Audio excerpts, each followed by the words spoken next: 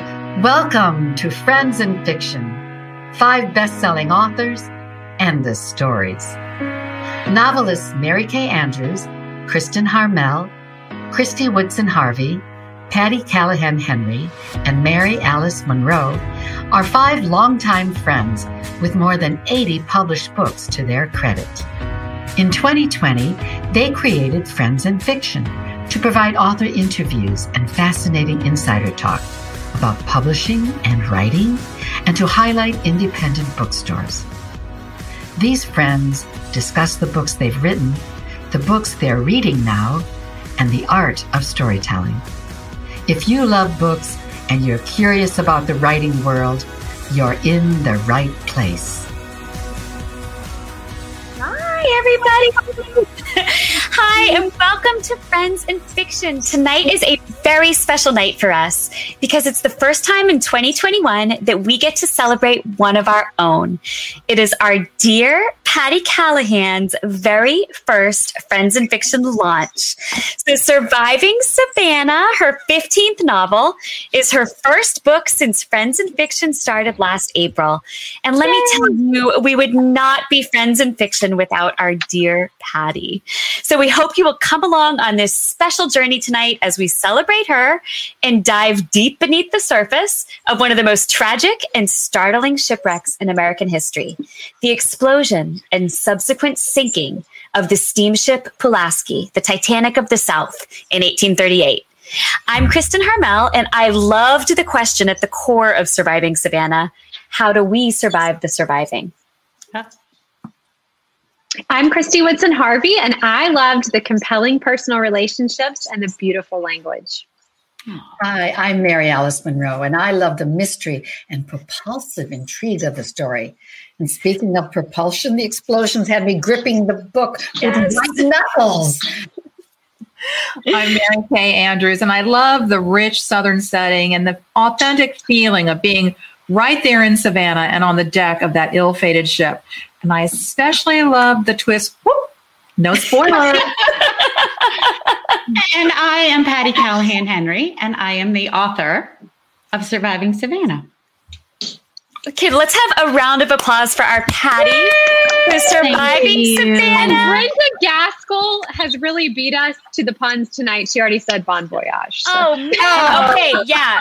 So tonight, we want you to count all the ship puns because we have been on a roll, for the last 48 hours? Yeah. I think we have come up with every ship pun possible, and we're going to try to roll them all out tonight. So it's going to be the dorkiest night of Friends in Fiction ever, and you're going to love it. Awesome. And we invite you to drink whenever you hear. Exactly. The only problem is you'll be blacked out by the end, and that's a problem. But okay, all right. So you've heard our names, right? But are we really those people? Tonight, maybe not. So hold on to your life jackets and step aboard the steamship Pulaski because we're about to find out. I'm your captain tonight. Don't you trust me now? And it's going to be a night like no other on Friends in Fiction. Oh, just you wait. As Patti takes us aboard the doomed ship and lets us experience the explosion along with her passengers. I have to say, Kristen, you look like the captain in Tennille. Listen, lady, you're going to be walking the plank soon, all right? Guppy, isn't that what the... Okay, and don't forget for your snacks on board, you want to pack up your Mama Geraldine's cheese straws. They may not have been around in 1838, but they are as delightfully Southern and as delicious as Patti's beautiful book, Surviving Savannah. Remember to use the code FAB5 for 20% off at mamageraldines.com. And for your reading pleasure on the trip, perhaps aboard the Lido deck, along with Patti's new book, which should be on everyone's survival list, turn to Page One Books, a book subscription package that pairs all your reading hopes and dreams with the insightful picks of real-life indie booksellers. Find out more on our Friends in Fiction Facebook page and use the code FAB5 for 10% off if you're a new subscriber. I don't know, cheese straws and book subscriptions? Sounds excellent, but if my ship's boiler explodes off the southern coast in some dark, silent June night, I think I'm going to go for the lifeboard. Patti, can you give us our onboard instructions? Oh, these ship metaphors are saving me this week. They are the best.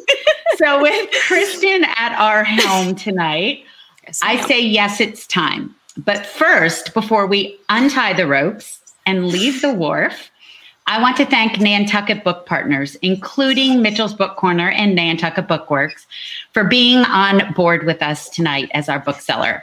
I'm honored that they are here for our journey. You can visit them on the Lido deck above us, right above this video. And you can get 10% off on any of our new and upcoming releases, including Surviving Savannah, with a coupon code FF10. And as a bonus tonight, anyone who buys Surviving Savannah between now and Saturday will also get a Friends and Fiction luggage tag. They're great. And yeah, they're really cool. Yeah. And you'll be entered to win a signed, personalized copy of Kristen's The Forest of Vanishing Stars advanced reader copy. So, ladies, are you ready to set sail?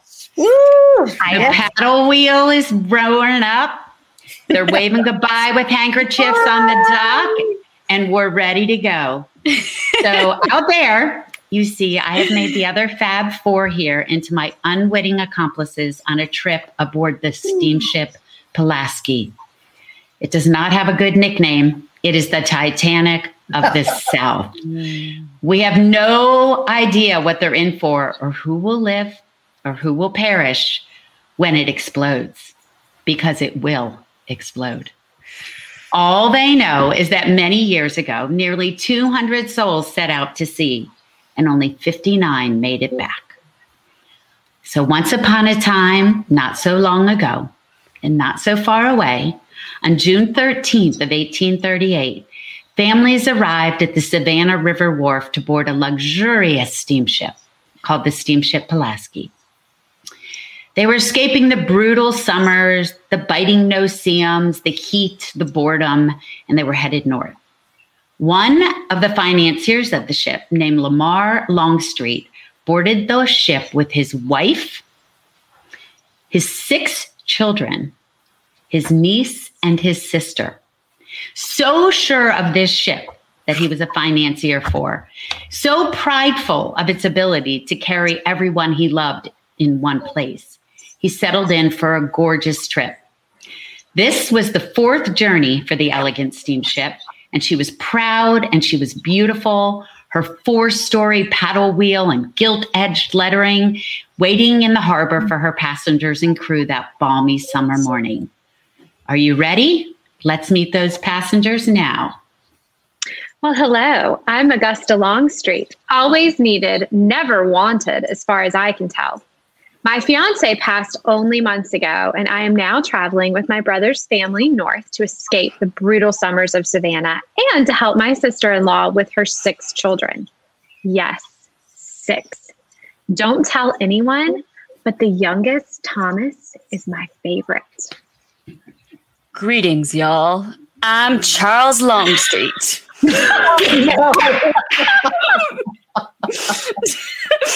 Don't think I don't know that Auntie Augusta over there loves Thomas the best. But I am the preferred in the family, the oldest Longstreet, and I have hair in my mouth. And there will come a day that I will join my powerful father, Lamar, in business. He's a financier, stop laughing, a plantation owner, and on the cutting edge of steamship technology.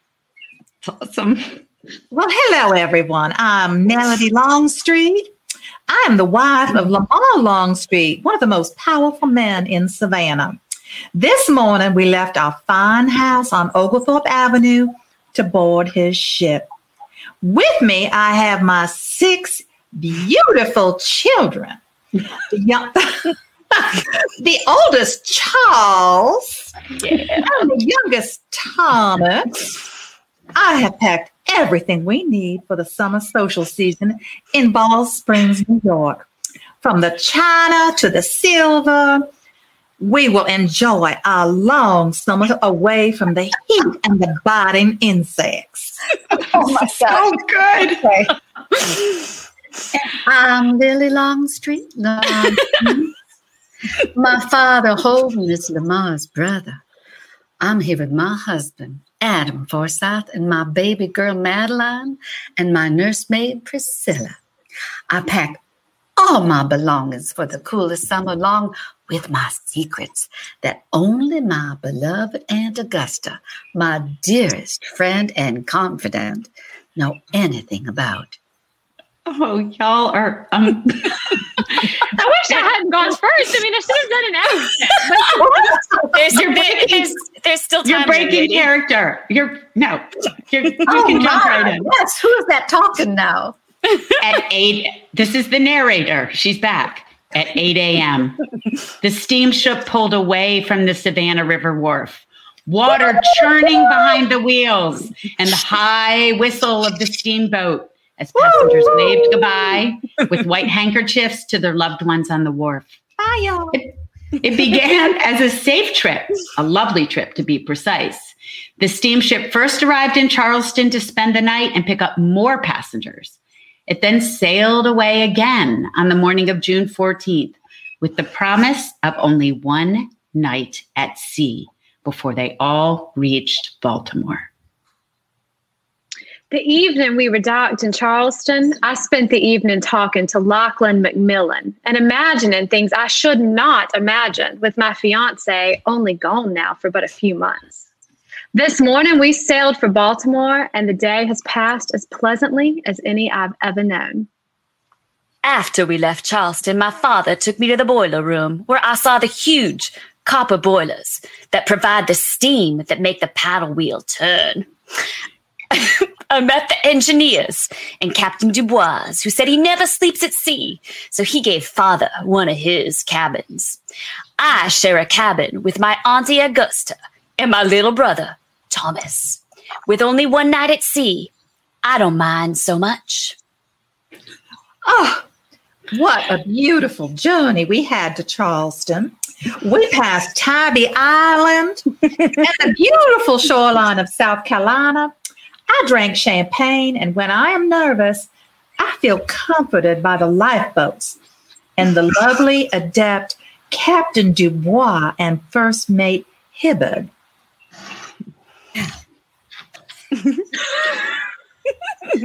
I had hoped with separate rooms. The women and the men have different cabins, even if married, that I could avoid my husband, Adam and his cruel hands. Yes, that's one of the secrets I hold. The charming, rich, and handsome Adam Forsyth, Madeline's father and Priscilla's master, is both cruel and arrogant. I hide the bruises well, but Priscilla sees them on me, and as I spy them in the same places on her, there's nothing we can do. By nightfall on the 14th, everyone retires to their cabins, knowing that tomorrow they will wake up and arrive in Baltimore. But below deck, at 11 p.m., a copper boiler empties out, and the second engineer pours cold water into hot copper, and everything changed in an instant. I awoke to an explosion. The ship shuddering and listing to the right. Smoke poured beneath my door. I grabbed Thomas and Charles, but our door was blocked by a rolling berth. We seemed trapped in our room. Auntie Augusta screamed for help, and Thomas cried and cried. It smelled like burning wood, and dare I say it, flesh. Well, the explosion woke me, and all I could think about or care about were my 6 children. 4 of them with me. It was pitch dark, the ship leaning to the right and all lantern light extinguished. The paddle wheels were silent, and the only sound I heard was screaming. We gathered ourselves, all 5 of us, and we ran into the galley, calling out for my beloved husband, Lamar. With the explosive sound awakening me, I believed Adam had found his way to our cabin with a gun. He let out his anger through the barrel of a gun more than once. But I soon realized It was the ship that was in danger. The acrid smell of smoke and the screams of combined voices brought me to my senses. I grabbed my baby Madeline, and Priscilla looked at me for help. And what was happening? What was happening is that in the middle of the night, in the middle of their lives, the steamship Pulaski exploded 30 miles off the coast of North Carolina. Now, each and every passenger on that ship, including the people you just met, must try to survive in the wilds of the Atlantic Ocean. And then, 183 years later, a crew of shipwreck hunters of endurance exploration dove looking for treasure and steamships and found the steamship Pulaski 100 feet deep, lying at the bottom of the ocean with treasure, gold, silver, china, coins. And my luggage tag. And yes, Augusta Lamar's brass-plated luggage tag. Are you going to tell them what happened to me? Or to me? Oh, to me and my 6 children? Or to me and my baby girl and my beloved nursemaid? What about the man I'm falling in love with? What about Lachlan? Or the captain and the crew? What about the other passengers? For that part of the story, our dear listeners, you must read the novel. You must. Their journey, their lives, and the fates all unfold inside Surviving Savannah. I am not going to quit. I am not going to quit my day job. Oh man. For you out there, we did not practice this. I just gave it to them and let them go for it. So speaking of the novel, I want to give a huge and wonderful thank you to Nantucket Books and Tim for A Land That Knows Shipwrecks, Nantucket, Massachusetts. Yes. And so tonight, if you click above, up on the Lido deck, or go to Nantucket Booksellers, once again, you can get a signed book plate and a luggage tag and be entered to win an advanced reading copy of The Forest of Vanishing Stars. All right, now, y'all, your captain's back. So, Patti, I know the incredible. I seem like still talking in my horrible Southern accent. What's wrong with me? All right. It was really good. It was actually really good. Actually, all of y'all were really good. Sorry, the beard. Unbelievable. Really good. It was Like really good. like I said before the show, you'll never unsee it. I'm sorry. I apologize. All right. So your captain is back, everyone. Patti, I know the incredible amount of research you did for this story. And one of the things you did was make the first full manifest of the passengers on board the steamship Pulaski. So tonight, we let our fearless book club leaders, Brenda Gardner and Lisa Harrison, and our managing director, Meg, each choose a number from 1 to 5. Each of those numbers was linked to a real passenger on the ship. Brenda drew number 2. Lisa drew number 3, Meg drew number 5. And I know that doesn't mean anything to you yet, but it will. It will mean something at the end. So in just a few minutes, we will learn their fates. But first, we have a few questions for Patti.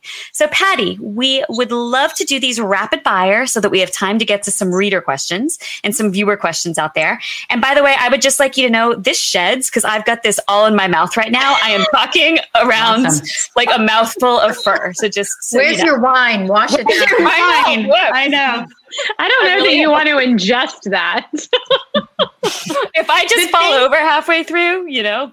The things we do for love. The things we do for love. That is so true. Pump the build. Pump the build. That was a good one, Mary Alice. That was a good one, Mary Alice. Nice. All right. Okay. So, Patti, this is our kind of rapid fire questions. So quick, simple answers. Are you ready, Patti? I'm ready. All right. Christy, why don't you start us off? Patti, can you tell us about the weird synchronicities that made you believe this story wanted to be told? But here's the challenge. You only have 60 seconds. Go. I don't think there's anything I do in 60 seconds. So here we go.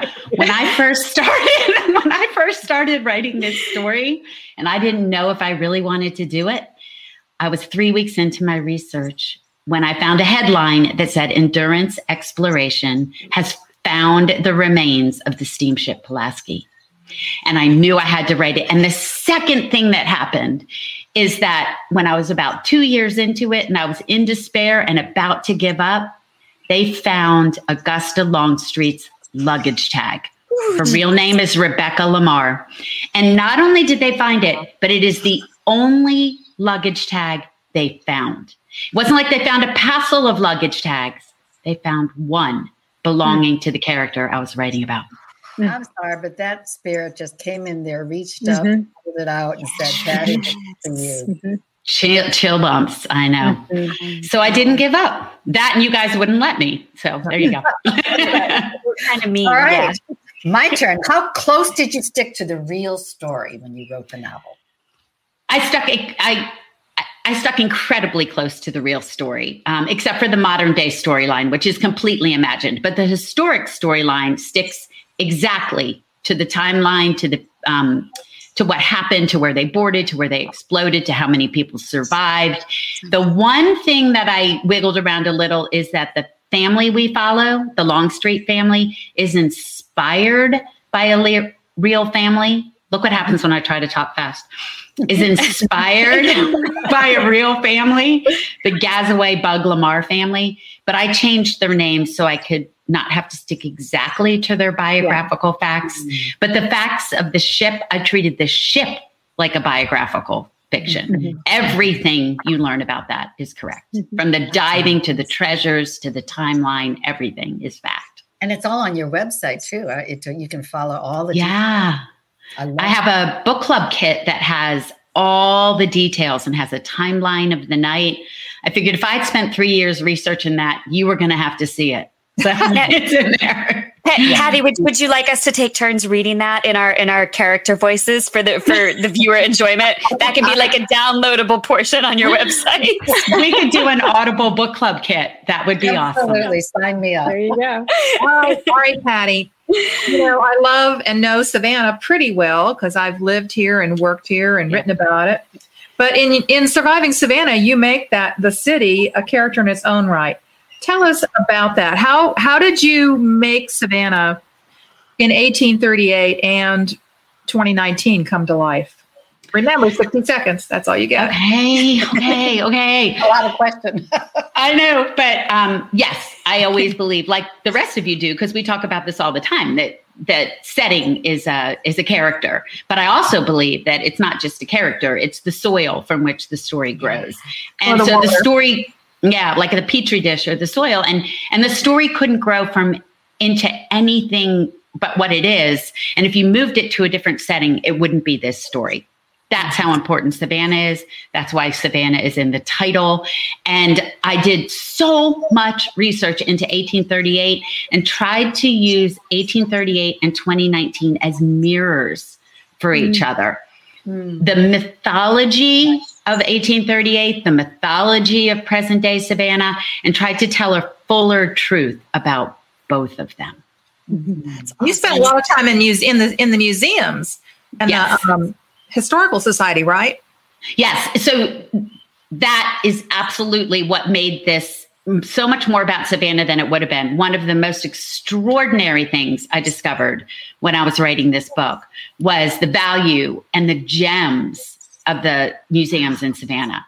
And between the Ships of the Sea Maritime Museum, without whom I could never have written this book, the Georgia Historical Society, where I sat at long wooden tables with those gooseneck lamps and puddles of light, reading newspaper articles from the 1800s, reading Augusta Longstreet's very real journal, written by Rebecca Lamar in her tight handwriting, script in these, And so knowing that I got to dig into those things of Savannah, the Telfair museums, the Owens Thomas House and slave quarters, the whole story visually came to life for me because of those museums.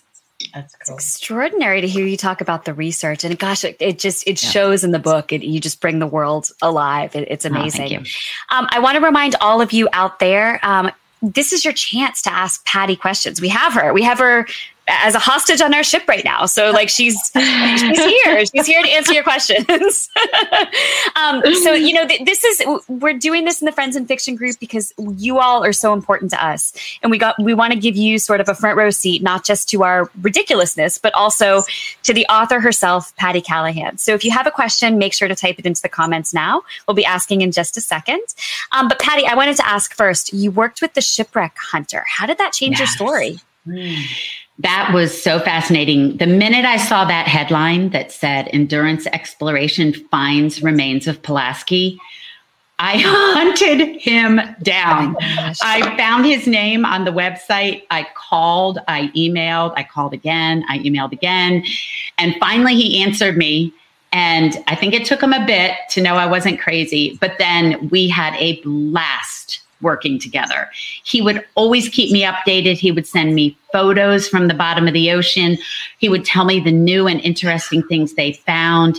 And yes, whatever I learned from him changed the story, because we all know that our favorite part about research is that you find that one little thing that changes everything. That one little thing in your research that shifts the story or tweaks the story. And when he called and told me about the pocket watch that was stopped at 11:04 p.m., I knew that it was an integral part of the book. When he told me about the luggage tag, you'll see it's an integral part of the book.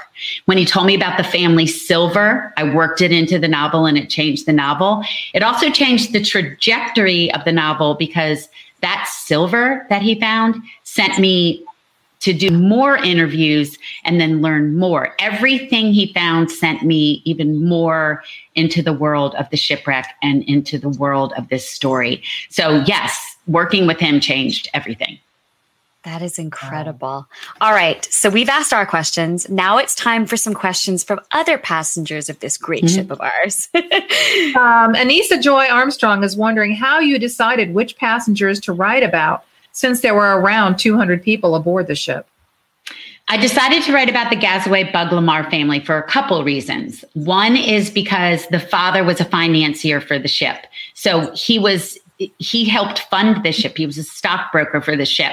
And so I felt that he had such a deep connection to the ship that was important for me. The second reason is because he was so prideful of the ship that he literally took everyone he was related to almost on that ship. He took his wife, his 6 children, his niece, and his sister. And so I knew that there was something fascinating in that. And I also knew that I wanted to follow the women. I wanted the women to tell this story. And I had the accounting from his sister, Rebecca Lamar. And the last reason I chose this family is because the oldest son, who you met earlier in that beard, survives this shipwreck. And in surviving this shipwreck, you'll see in the book, he teaches us a lesson about fate and destiny and meant to be. Yeah, a surprise. Yeah, definitely.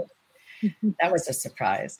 All right. From the Lido deck, we have Shelley Farahani's asking, what crossroads or watershed moment, internal or external, led you from the nursing profession, this is personal, from the nursing profession to becoming an amazingly talented author? Oh, well, thank you. That's such a nice thing to say. There wasn't a watershed moment. There was a lot of small moments that culminated. It started with just being a fascinating, an obsessive and fascinated reader, to being obsessed with mythology, to writing in private, to the day that my daughter said she wanted to be a writer of books. And I jokingly said, that's what I want to be. And she told me I was too old. So there was, yes, I think I was 32. Right. So there's, ancient. I know. Ancient, yeah. A 5-year-old, 4-year-old thinks that's really old. So there wasn't this like one moment. There was this desire that kept building and building. But thank you for saying that. Yeah. That was nice. Captain Kristen, I have a lot of members aboard who are wanting to dine at your table tonight. So I will. You're doing so good. Thank you. The first person dining at your table tonight. This is a quick question from Terry Stafford Stokes, who we all know. She says, "My husband and I have watched Friends and Fiction since the very first episode, and I'm an avid reader of all your books." Thank you, Terry. My hubby wants to know if he would enjoy this book. That's a resounding yes for me, but maybe we should let Patti answer that. Great question, too. 100%. He would love this book. I think, I'm biased, so I have rose-colored glasses on, but I think that there's enough adventure and you learn enough about the ship and about what happened. And we do follow the men and who are on the lifeboats and on the floating pieces of wreckage. So yes, it's an adventure story. I just happen to tell it from a woman's point of view.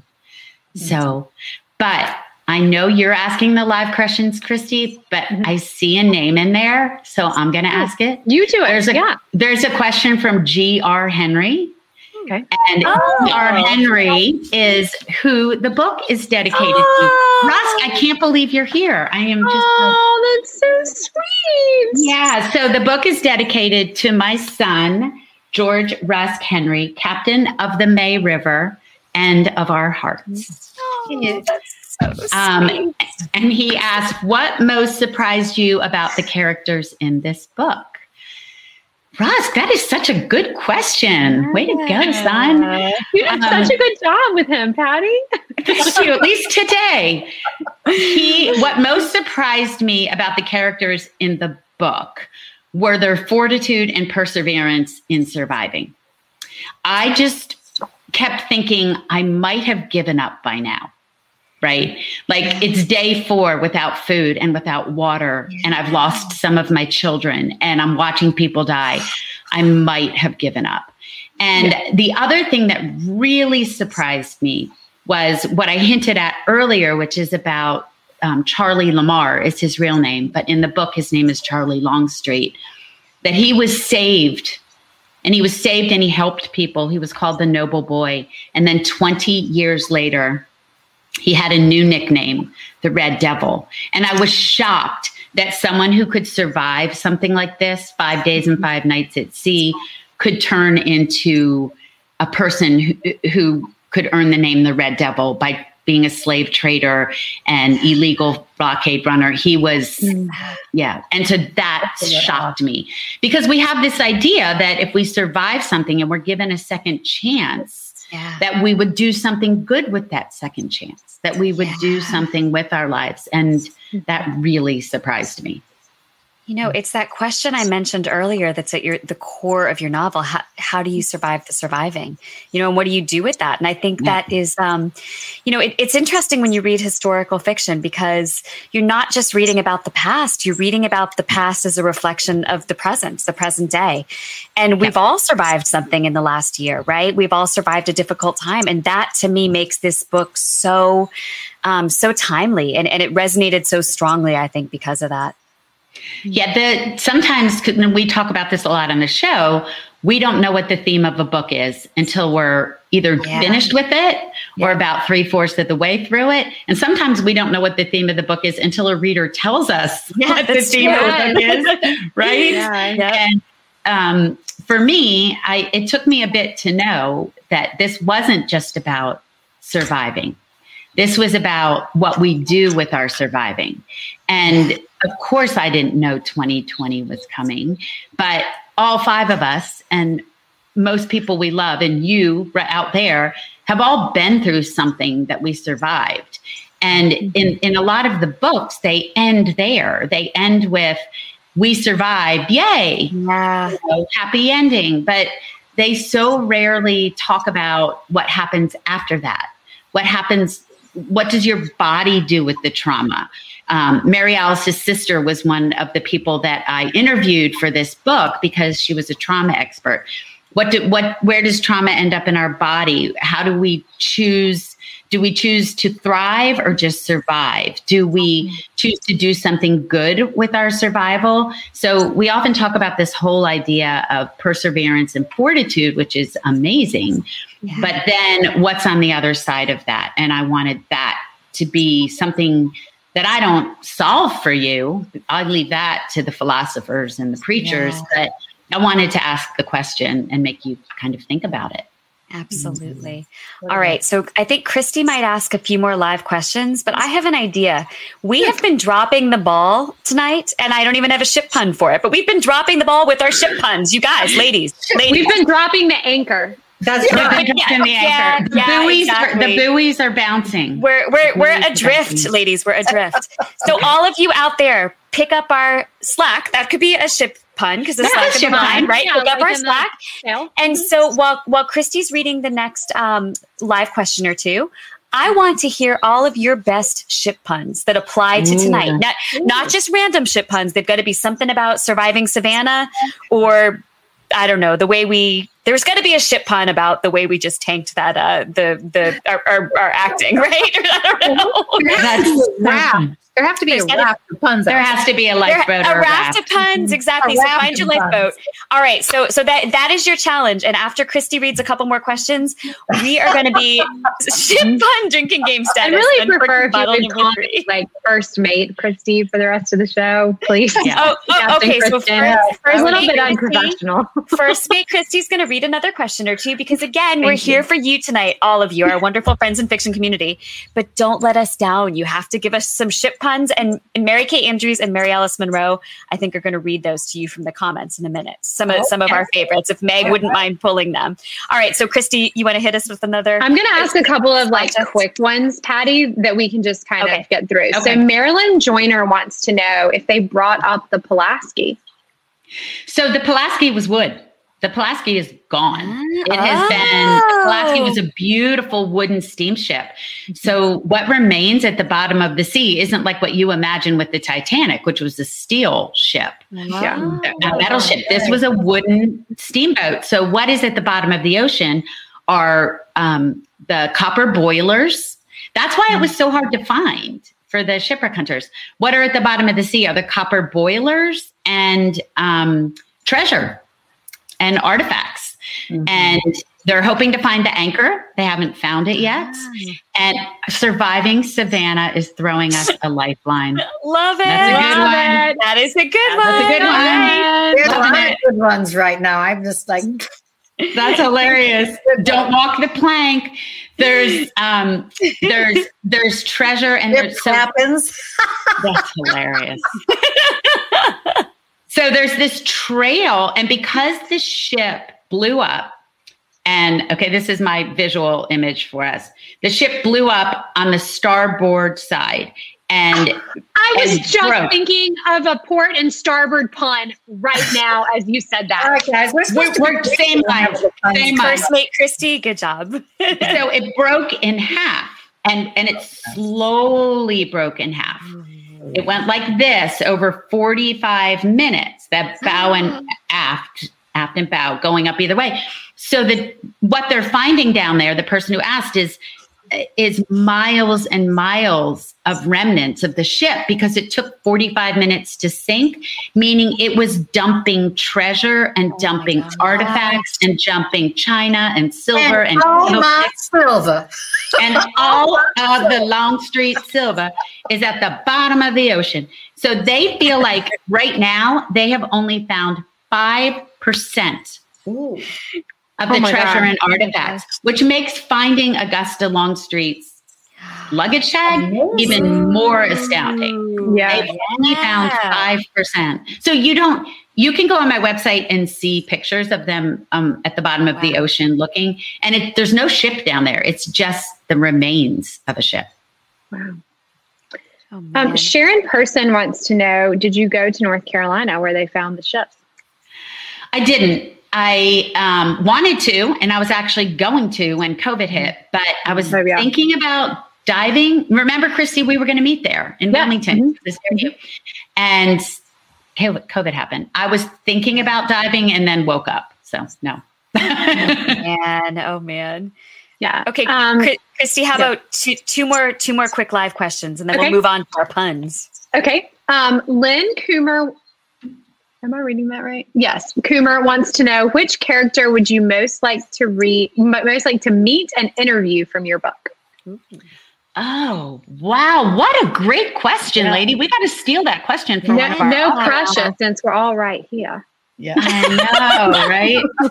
Don't forget the favorites. Who would I most? It would have to be my main, Augusta Longstreet, whose luggage tag I found, and who not I found, but and who's bless her heart, and her because I have her journal. I just feel very connected to her. I have her accounting, handwritten accounting. Right. Of the night. And I would love to sit and talk to her and say, did I get it right? Did I honor you? Did I honor your family? I would love to ask her that. Wow. We have a lot of really excellent questions here, but one that we really cannot let go is Captain Kristen would like to know, would you like for us to all talk to you in our character voices from this moment forward? No, I think we're good. Just as we are. Are you sure? Because I think we're done. Right. I think we're done. Thank you. All right. So that was fantastic. How fun. Okay. So Mary Kay and Mary Alice, are you up for reading some of these puns? Oh my God. There's so many that the one that I said is, wait, where is it? But something about who was the man? The Red Devil was a bad boy. Bill Cuthbert Dutcher. That was my favorite. The Red Devil became a bad boy. That's funny. And Teddy McMahon Pruitt says, y'all look starboard, but drink the port. That's a good one. Yes, that's so much better than mine. Oh, that's a good one. Surviving Savannah floats our boats. I love it. Mary Spearman. Yep. Anna Earhart Williams says, oh boy, I can't wait to read Surviving Savannah. It sure sounds fantastic. These are good, y'all. That's a good one. Listen, Sharon Carlson Person says, Patti is our cruise director. Do you not see me wearing the hat? Sharon, you're off the ship. Sorry. You're the captain. Oh, yeah, that's true. Okay. Director. All right. Okay. Maybe I'm just taking more than my share. All right. We are rudderless. You're rudderless. We are sometimes. We agree. Sometimes we are. We really are. All right. Right this ship, Captain Kristen. Right Get us this back ship. on course. All right, Okay, all let's of you out back there. on course. There you Back go. on Kristen. course. All right. Stick around, everyone out there, because we have to find out the fate of our 3 passengers, Brenda, Lisa, and Meg, which is going to give you another little peek inside Surviving Savannah and some of the real lives on board. But before we get there, these announcements. Well, for your onboard snacks, don't forget Mama Geraldine's cheese straws will be served. For the Surviving Savannah journey, we are having the most delightful Southern crackers and cookies. And don't forget the Fab 5 is the discount code for 10% off as a new subscriber. And also, we do think Page One Books. If you love books like Surviving Savannah, you tell them the kind of books you want. These are independent bookseller with years of experience and insightful picks, and they will help you choose books. That's Page One Books. And also, Lisa and Brenda and everyone at the official Friends in Fiction Book Club, I'm joining you on March 15th. We're reading the book club this month. I'm so excited. It's an oldie but goodie, and I can hardly wait to talk to you about it. And I just want to remind you that this Sunday at 5 p.m., we are going to have a special bonus episode with our friend Sadiqa Johnson about her stunning, beautiful novel, Yellow Wife. Read Surviving Savannah. You'll read it in a day. And when you're finished, pick up Yellow Wife, because it is really, it's really a beautiful, beautiful story. And we cannot wait to have Sadiqa here to tell us all about it. And next week is St. Patrick's Day, and I am actually right now in Savannah, where we are not having a parade this year. But I know. But here on Friends in Fiction, we're going to make our own parade and our own look. Not only are we going to have 2 amazing historical fiction authors, Jennifer Robson and Ariel Lawhon, as guests, but our very own Patti is going to share something else that's incredibly exciting for us and for you. She has a brand new novel coming in October. And next Wednesday, in conjunction with our friends at Parade Magazine, she'll be revealing the cover on their website and on our show. And then she'll also tell us all about the book, which is called Once Upon a Wardrobe. So bring your green beer or your Irish tea or your corned beef and cabbage. Bring all of that and tune in next Wednesday, or bring your Irish whiskey. Hello. Ooh, exactly. Bring it all next Wednesday at 7 p.m. Eastern for a very lucky night indeed. All right, Patti, the time has come. Can you tell us the fates of Brenda, Lisa, and Meg? I can. And I have to say, bring them on. Lisa. And while they're coming on, I have to tell you that I'm so glad you guys are here to find out your fates. Don't let them walk the plank. That's I'm not. Please. Don't put the pressure on me. Oh, Lisa, you're muted. We mentioned that next week is St. Patrick's Day, and one of the pivotal scenes in Surviving Savannah takes place at the St. Patrick's Day parade. Yes, it does. So, yeah. All right. I'm not going to tell you any more about that. You have to go read it. Read the book. All right, ladies. So I do have to tell you that y'all are very good pickers. Oh. You are very auspicious. You chose well. So I'm going to start with Meg, who drew number 5. And that means her ticket is a Mrs. Mary P. Nightingale. Ooh, I love it. Mary P. Nightingale. You were the daughter of John A. King, Esquire of New York. And you were the granddaughter of the late and distinguished Rufus King. And because of that, you were in all of the newspapers. You are from Cumberland Island, and you boarded with your 7-month-old daughter, Laura. And you were heading north to visit your relatives. Your husband, Phineas Nightingale of Cumberland Island, was the grandson of Revolutionary War General Nathaniel Greene. Oh, right? Wow. After the explosion, you made it into a lifeboat with your daughter. Lucky me. And it is said of you, during the whole of the perils through which they went through, she displayed the highest qualities of fortitude and heroism. Oh, good job, Meg. You and your daughter made it to the breakers of North Carolina and were toppled out of the lifeboat. But you were saved by James Hamilton Cooper of New York. Oh, wow. That was amazing. And your daughter I know. Yay, Mary Nightingale. All right. I feel like I ended up on the book cover. For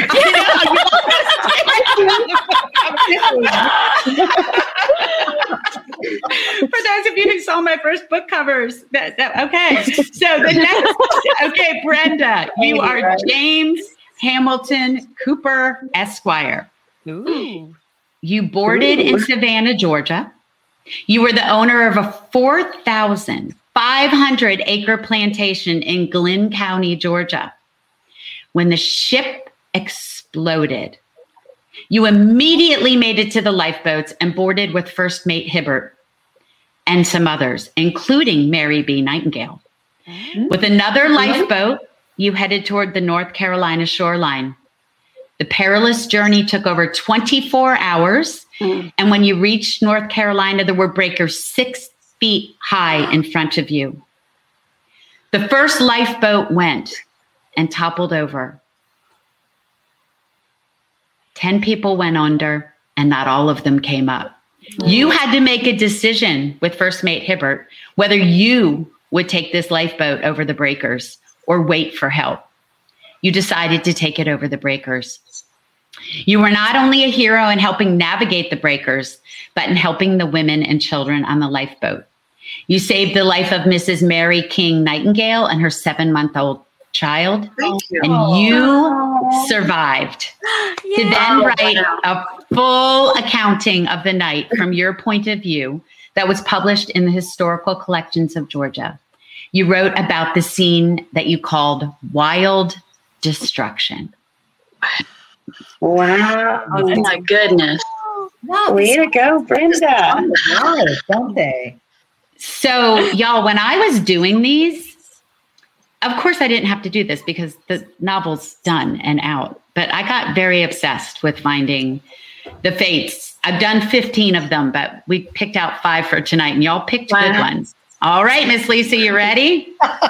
Yes. Your name is B.W. Fosdick, which is kind of an unfortunate name. But Indeed. you were from Boston, Massachusetts, but you had a very large family in Savannah, and you boarded the ship in Savannah. When the ship exploded, you persevered in the water over and over, swimming and making it from plank to floating plank. Wow. And eventually onto a floating piece of wreckage. You floated for days. You were not on any of the major floatages, the aft deck or the promenade deck. You made it after 3 days to the shore of North Carolina. When you finally arrived in New York on June 25th, 11 days after the explosion, you gave a statement to the New York Journal of Commerce. And you said, the New York Journal of Commerce said, he is, in a good measure, recovered from the wear and tear of body and mind, occasioned by the horrid scene through which he was called to pass. And you said in your accounting, all that I saw and heard, neither language can paint nor tongue can utter. And you survived to live a full life. Oh, I love that. Oh my gosh. Goosebumps. Yeah, we have a Facebook person saying goosebumps. Me too. Me too. Wow. Yeah. That's beautiful. So, ladies, I might have changed my name though. I'm sorry. The number you picked is the number you picked, baby. But, yes, I have an event in Charleston tomorrow. I'll get to see our Mary Alice. I'm so excited. And what she did was have 15 tickets with names on them. And the people who are going will get, at the end of the night, they'll find out. So I really meant to go through and do like survived parish. Y'all, I fell down rabbit's holes you would not believe. I can tell them how many children they had. There's some people you can't, but the ones y'all picked had interesting stories. You picked well. So yeah, amazing. So real. We're listening to the stories. They're really fascinating. Suspenseful. Yeah. My gosh, I feel breathless. Put them out somewhere so we can all follow. Oh, I will eventually. I will good, eventually. good. Yeah. Someone's saying they're not going to go on a cruise ship. I love it. I don't think we will go our Mama T's. Make sure they have enough lifeboats. Yeah. Although I will say, we don't often have 6-foot seas on the coast of North Carolina. So it was just like a string of bad luck all the way around. Yeah, no kidding, right? Well, it wasn't even the seas were that high, Christy. It was when they hit the shoals off Onslow County. You know, the breakers right there? The breakers were breaking 5 and 6 feet high, and they couldn't get over them. I mean, we might have 6-foot seas way out there, but on the shore, that's pretty crazy. Surfers, yes. All right. So Brenda, Lisa, Meg, thank you so much for joining us, and stick I'm around. So glad you chose oh my gosh, that was so fun. Yes. Thank you. To all of you. Yeah. So as a reminder, Lisa and Brenda are the amazing women who run our book club, and they're hosting Mary Alice on Monday for a chat about the book club. And I almost said the beach club. I don't know what I'm talking about. The beach house, the book club. Yeah, I know. And next month they're going to be talking about Patti's Surviving Savannah. So if you pick up the book after hearing about it tonight, or if you've already bought it, you'll have a great chance to talk again to Patti face to face, just like this, in a really dedicated session where you can talk all about the book. So Patti, you did not think we would let you go that easily, did you? So we all love you, and we all want to see this book fly off the shelves. A reminder to everyone out there, pre-sales and first week's sales count for a lot in the publishing industry. So if you're interested in Patti's book and think you might read it eventually, now would be such a great time to order it or to put it on hold at your library. That's just my little PSA. But Patti, I want you to have the final word tonight. And actually, my question is not about your book. I think you've told us so much about it. We have everything we need to have those goosebumps and those chills and run right out and get it. But I want you to talk to us tonight about this wonderful group, about the viewers who show up, the readers who interact on our page, and all the wonderful people out there, all of you who show us so much support. We appreciate it so deeply. And Patti, I want to ask you tonight, what has Friends in Fiction meant to you over this last year? Oh, wow. I'm not sure, says the woman who writes books, that I can find the right words, because it's very much of a feeling, a settledness of knowing that we set out to do one thing and build just a little community among the five of us and bond and get through something. And instead, what happened is the energy and the love and the obsession with books and reading, it just grew and grew and grew and created something so beautiful, this community. And I bet I've said to the other four and Meg, the five ladies, 10 times over the past 3 days, I don't know how I would have gotten through this without the support of this community and them during a time of releasing a beloved novel I've spent years of my life working on during COVID. You all, to all of us, I know I'm not just speaking for myself, are, I'm going to have to say it, you're a lifeboat. Just going to have to say it. All right, here we go. Look, some brave soul wants a Friends in Fiction cruise. Man, that is brave. Just nobody go near the boiler. No one go near the boiler. Ship fun drinking game status, texting my exes, all of them. That's amazing. I love it.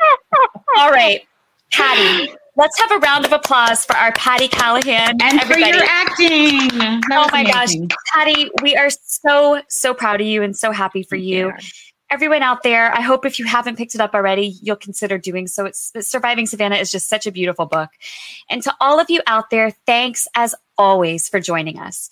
Remember, this is your captain speaking with one final reminder to locate your life vest and immediately order Surviving Savannah so that you don't miss your chance for the lifeboat. Have an amazing night and enjoy Patti's gorgeous new book. We are so proud of her. And as always, we are so grateful to all of you. Good night. Thank you. Night. Good night, y'all. Congratulations, Patti, on the launch of your book. Cheers. Thank you for tuning in. Join us every week on Facebook or YouTube, where our live show airs every Wednesday night at 7 p.m. Eastern Time. And please subscribe to our podcast and follow us on Instagram. We're so glad you're here.